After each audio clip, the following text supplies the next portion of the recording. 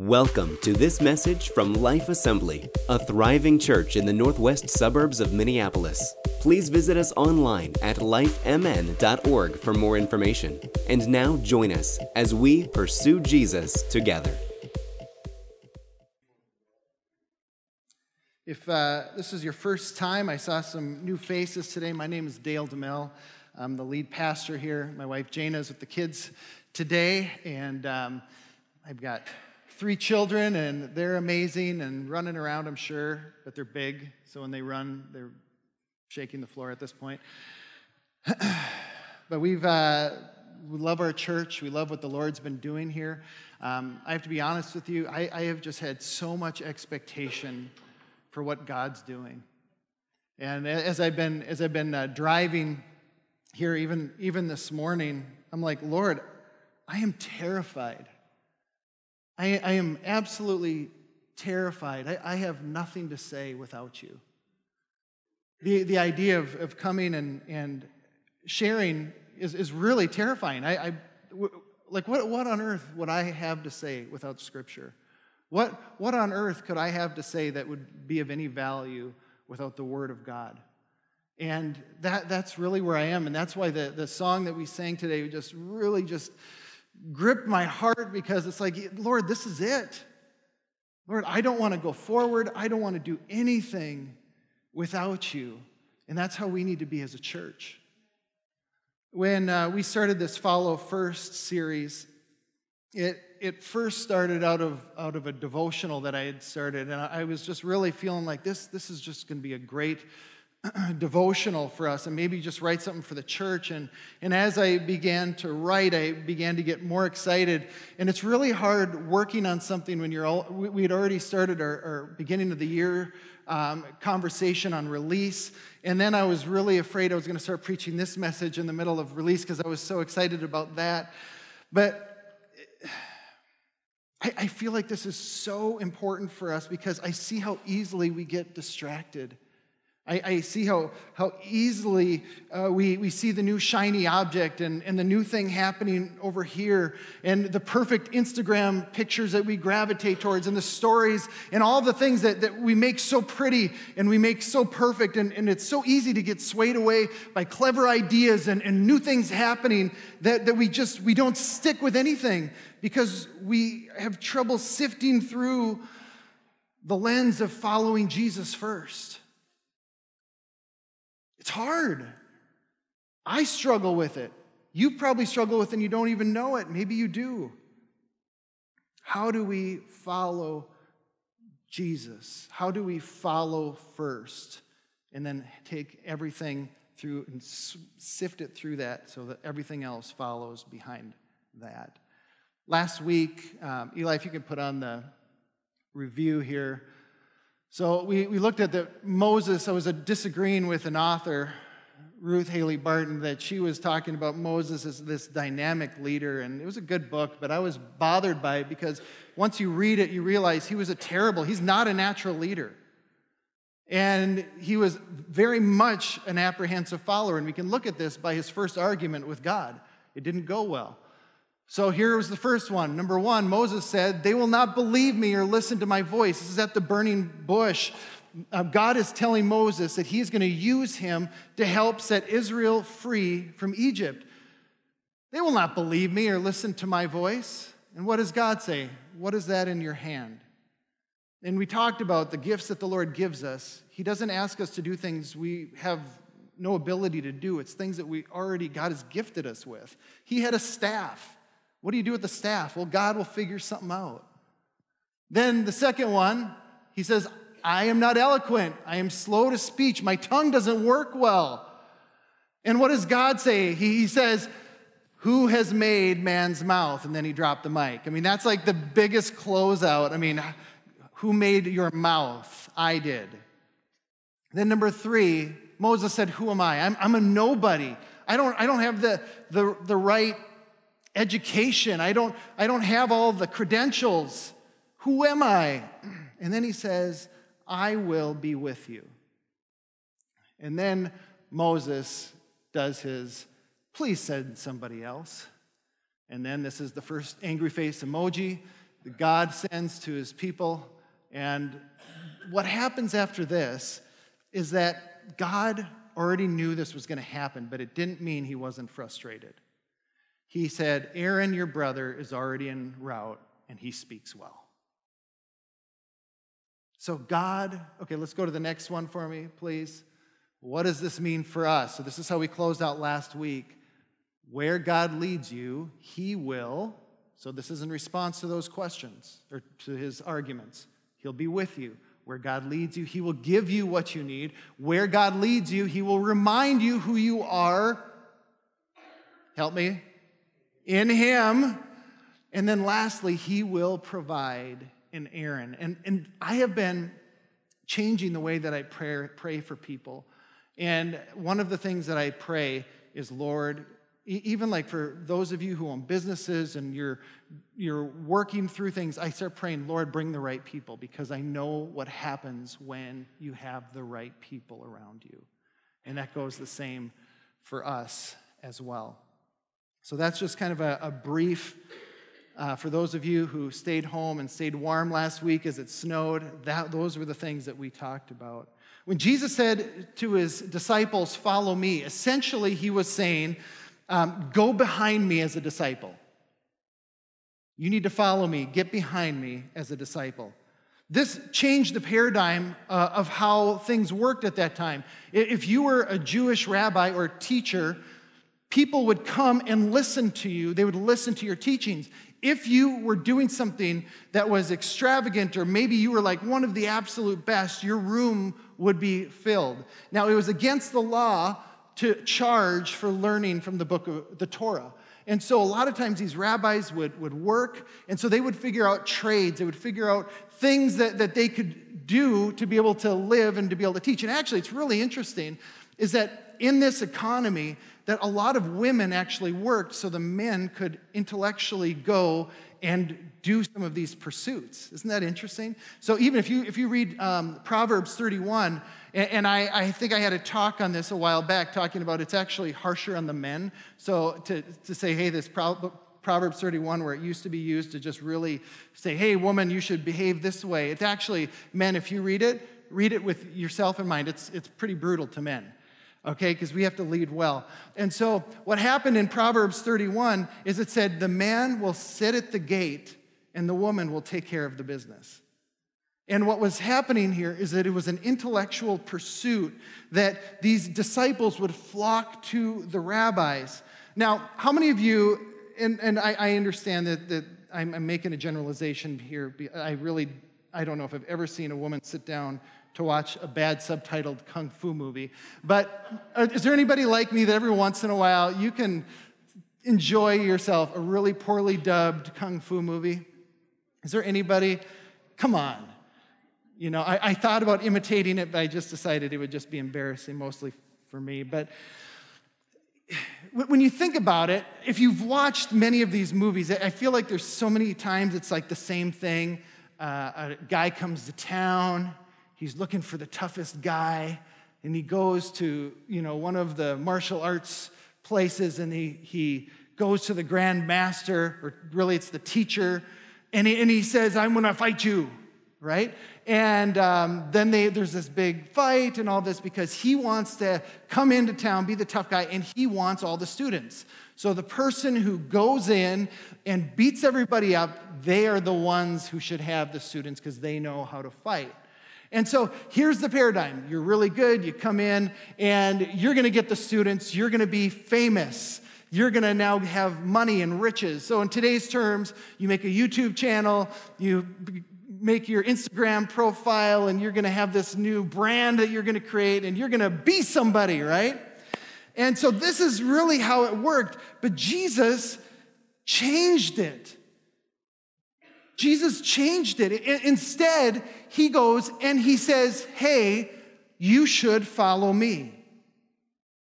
He didn't start teaching to gather the followers, and he could have done that. That would have been easy because that's what they do. They debate, there's rhetoric, there's things happening. And that's not what Jesus does. He instead, again, remember last couple of weeks, leadership, right? It's the pyramid, you have the leader on top. Jesus flips it upside down. He says, no, I came to serve and to save. And then he says, now go and do likewise. And so here it's the same thing. This is counterculture. He's going and he's saying, you need to follow me. Get behind me and be my disciple.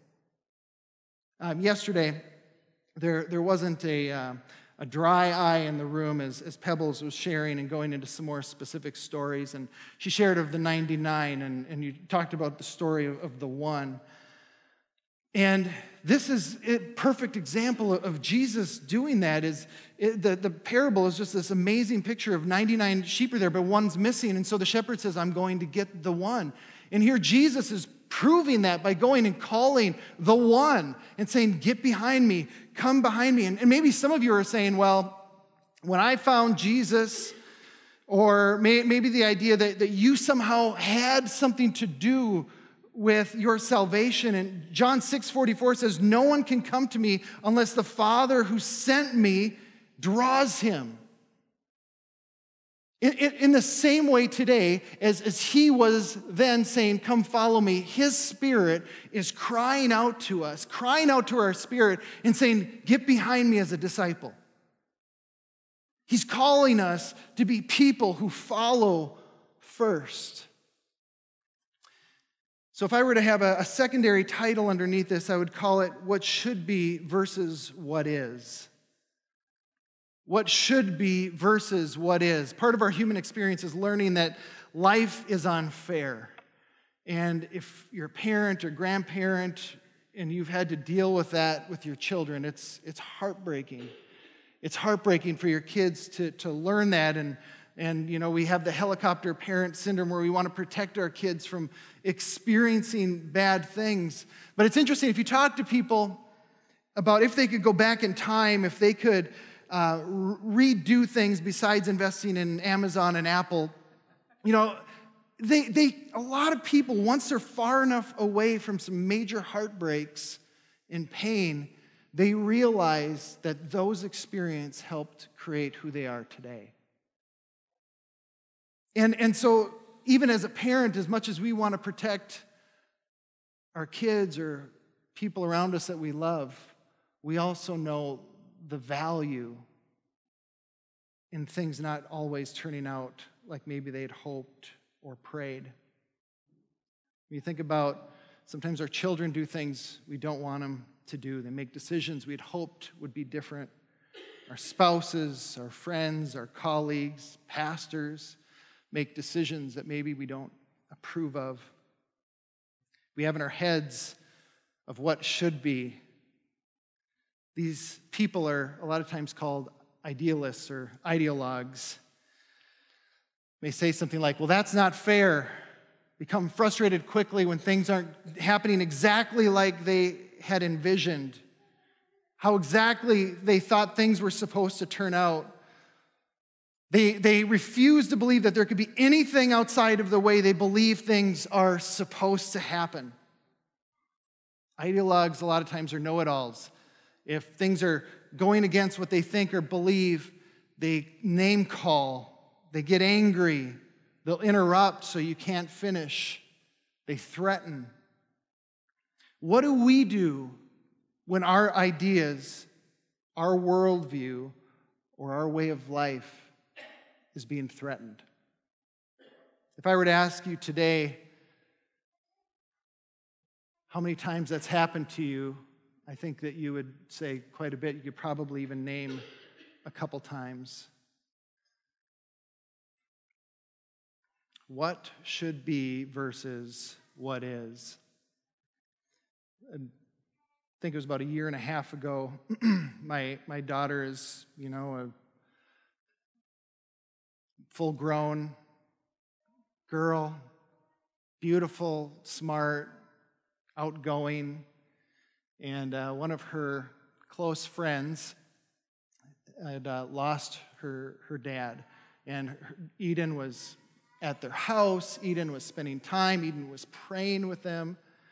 And I'll never forget, I was sitting down in our living room on our recliner, and Eden came in and just collapsed on me. Just collapsed like when her little finger got stuck in the door when she was 3. And I'm holding my girl, who's absolutely devastated. Why? Dad, why? She's my best friend. Why? What it is versus what should be. And as Christians, we sometimes have difficulty in this area because we see the totality of Scripture and what God had intended. We see what God had intended. And before our sin interrupted peace and perfection of what God had created, we see pictures of how God envisioned things to be. And this view of the world, it has caused us to cry out and say, God, why? And then this brings up the age-old question that people, theologians, and people have tried to answer for so long. Even Augustine faced this question. If there is a God, then why is there so much pain and suffering in the world? In the Bible, we see these pictures of perfection. We see the glimpses of how things were to be. And so I think that we hear the words of Jesus and we see foretastes of God ruling with perfection, and we're so hungry for it. And I think that's why Christians have a tendency of being ideologues, because we're like, this is not the right way. Can't the world see that this is not the way that God had intended? Jesus was the man who knew no sin, who came as perfection, a spotless lamb led to the slaughter. He was to be and was our replacement. He was our Redeemer, our Liberator, our Father, our Shepherd, our hope, our life, and even a scapegoat.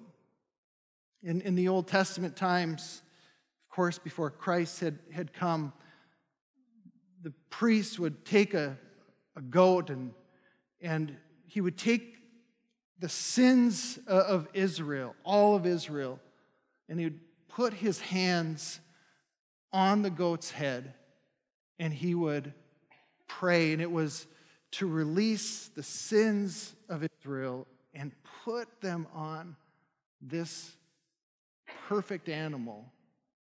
And it was now cursed, and it was sent out into the wilderness to roam and to wander and to die.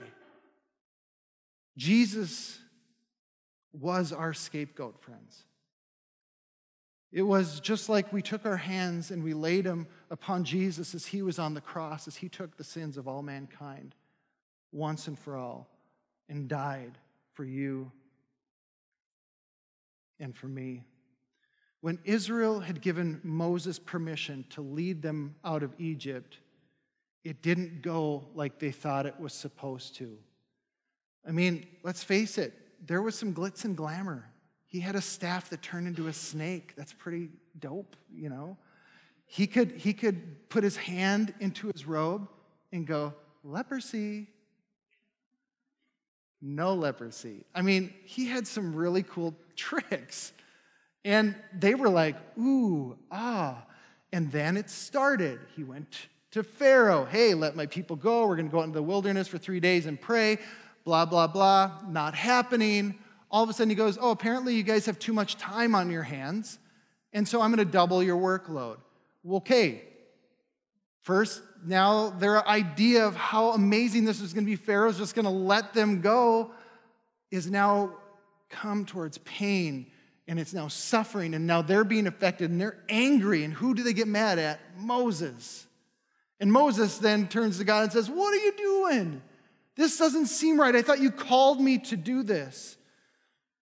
And friends, after 430 years of being under the thumb of somebody else, they didn't even understand freedom. They didn't understand what that looked like. They didn't understand the idea of what it could mean to not be told what to do. This is all that they knew. Their brains were hardwired for working for Egypt, and that is it. They couldn't even think of anything outside of this. What should have been was far from what they thought was supposed to happen. Exodus 14, we have 5 verses here. And when Pharaoh drew near, so this is after all of the plagues that happened, Israel was finally set free. They were on their way out. They're so excited. Just like God had said, they actually pillaged Egyptians that they were like, okay, go. Clearly God is with you. We have done wrong. Take all of our stuff.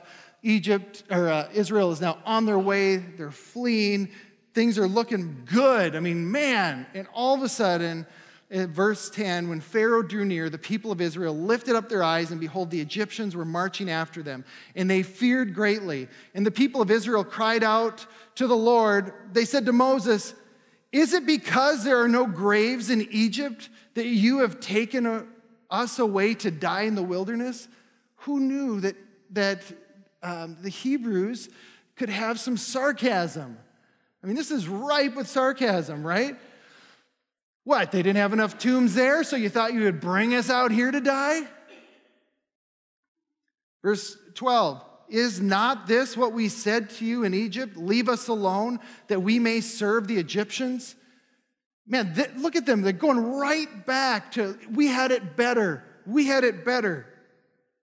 Verse 13, "And Moses said to the people, 'Fear not, stand firm and see the salvation of the Lord, which he will work for you today. For the Egyptians whom you see today, you shall never see again. The Lord will fight for you, and you only have to shut up.'"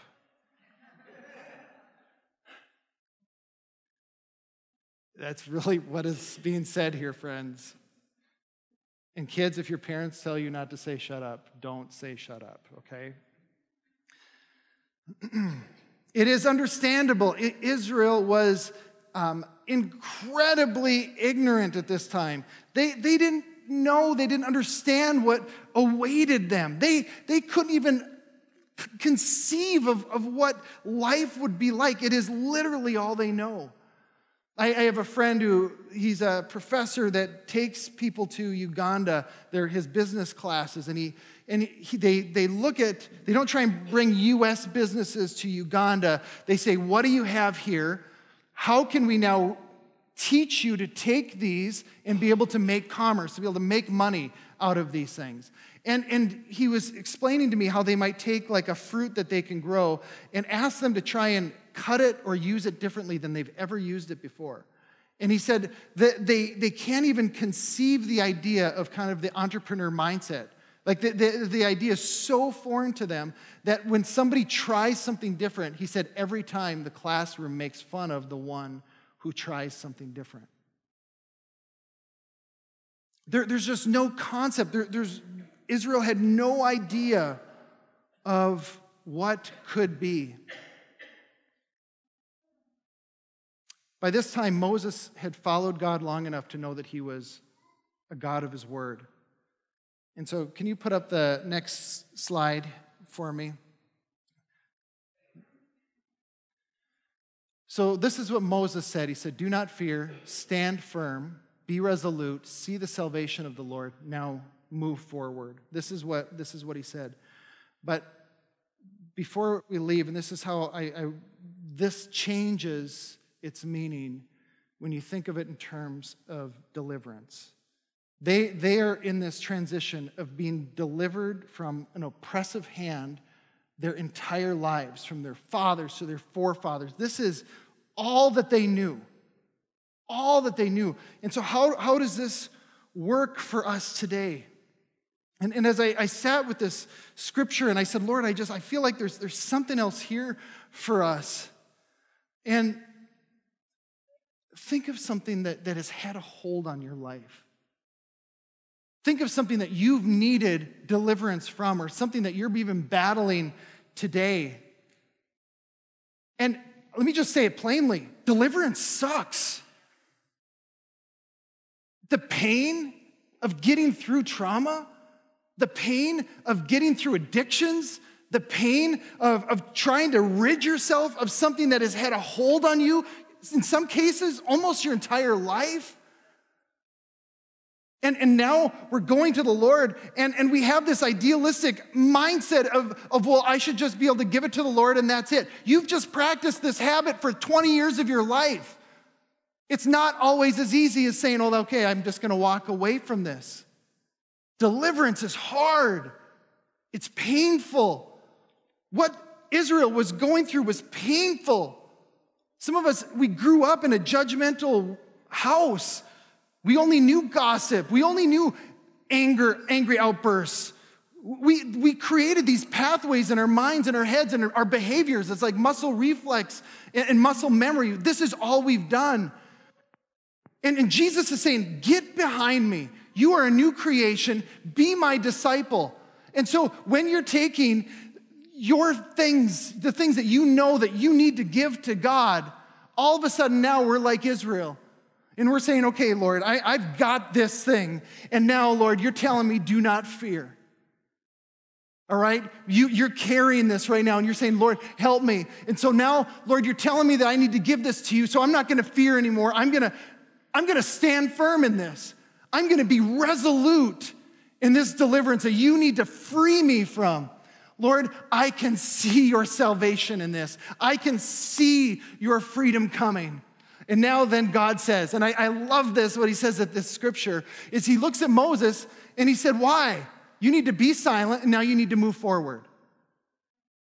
As a church, as people, in churchy terms, we call it sanctification, that you are never perfect. You've never fully arrived at this perfection of what it means to be a Christian. You are being sanctified, meaning that when you give your life to Christ, you are 100% heaven-bound, you are saved, you are a Christian, you are perfect in the sight of God. However, God is working, he is sanctifying us, and he's moving us to the next level, and he's moving us to the next level. I think it was maybe last week or 2 weeks ago, Paul and Angie, we were out in the foyer, and everybody was gone, and I was sharing with them what the Lord has been showing to me and things where the Lord is sanctifying me and saying, you need to move forward from that. You need to go. We are in this process of deliverance. And friends, we cannot stay as usual. God has more for you. He is calling out to you, follow me, get behind me as my disciple, and I will deliver you. But you need to stand firm, and you need to be resolute in this, see the salvation of God coming, and move forward. Man, this is really good, and I'm excited about it. Man, would you please stand?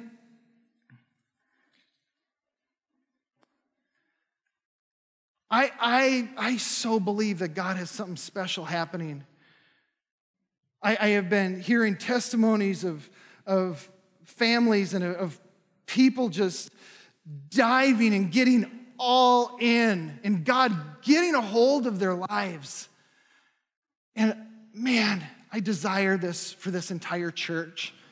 I desire this for every person who comes in, who visits, that the Holy Spirit meets them.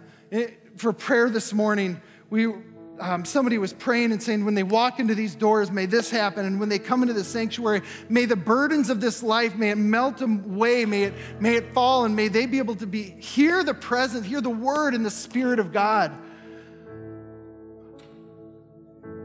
It's for you. Can you say that's for me? Deliverance is for you.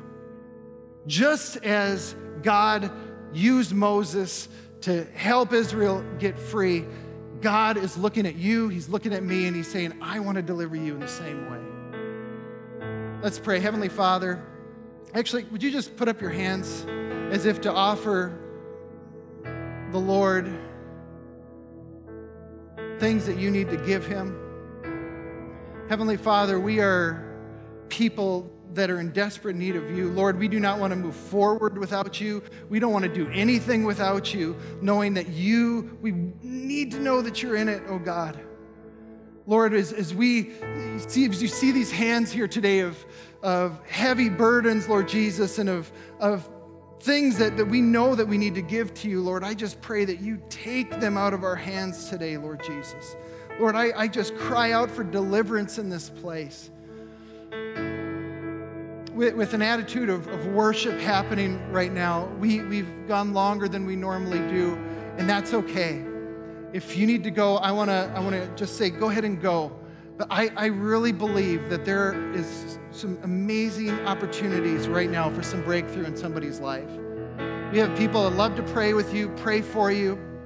If you have something that you just would like some extra prayer with, just come stand at the front, and we will just come and lay our hands on you and pray. that the Lord is going to give you breakthrough. Amen? Hallelujah. You've been listening to a message from Life Assembly. Connect with us online at lifemn.org. And thanks for listening.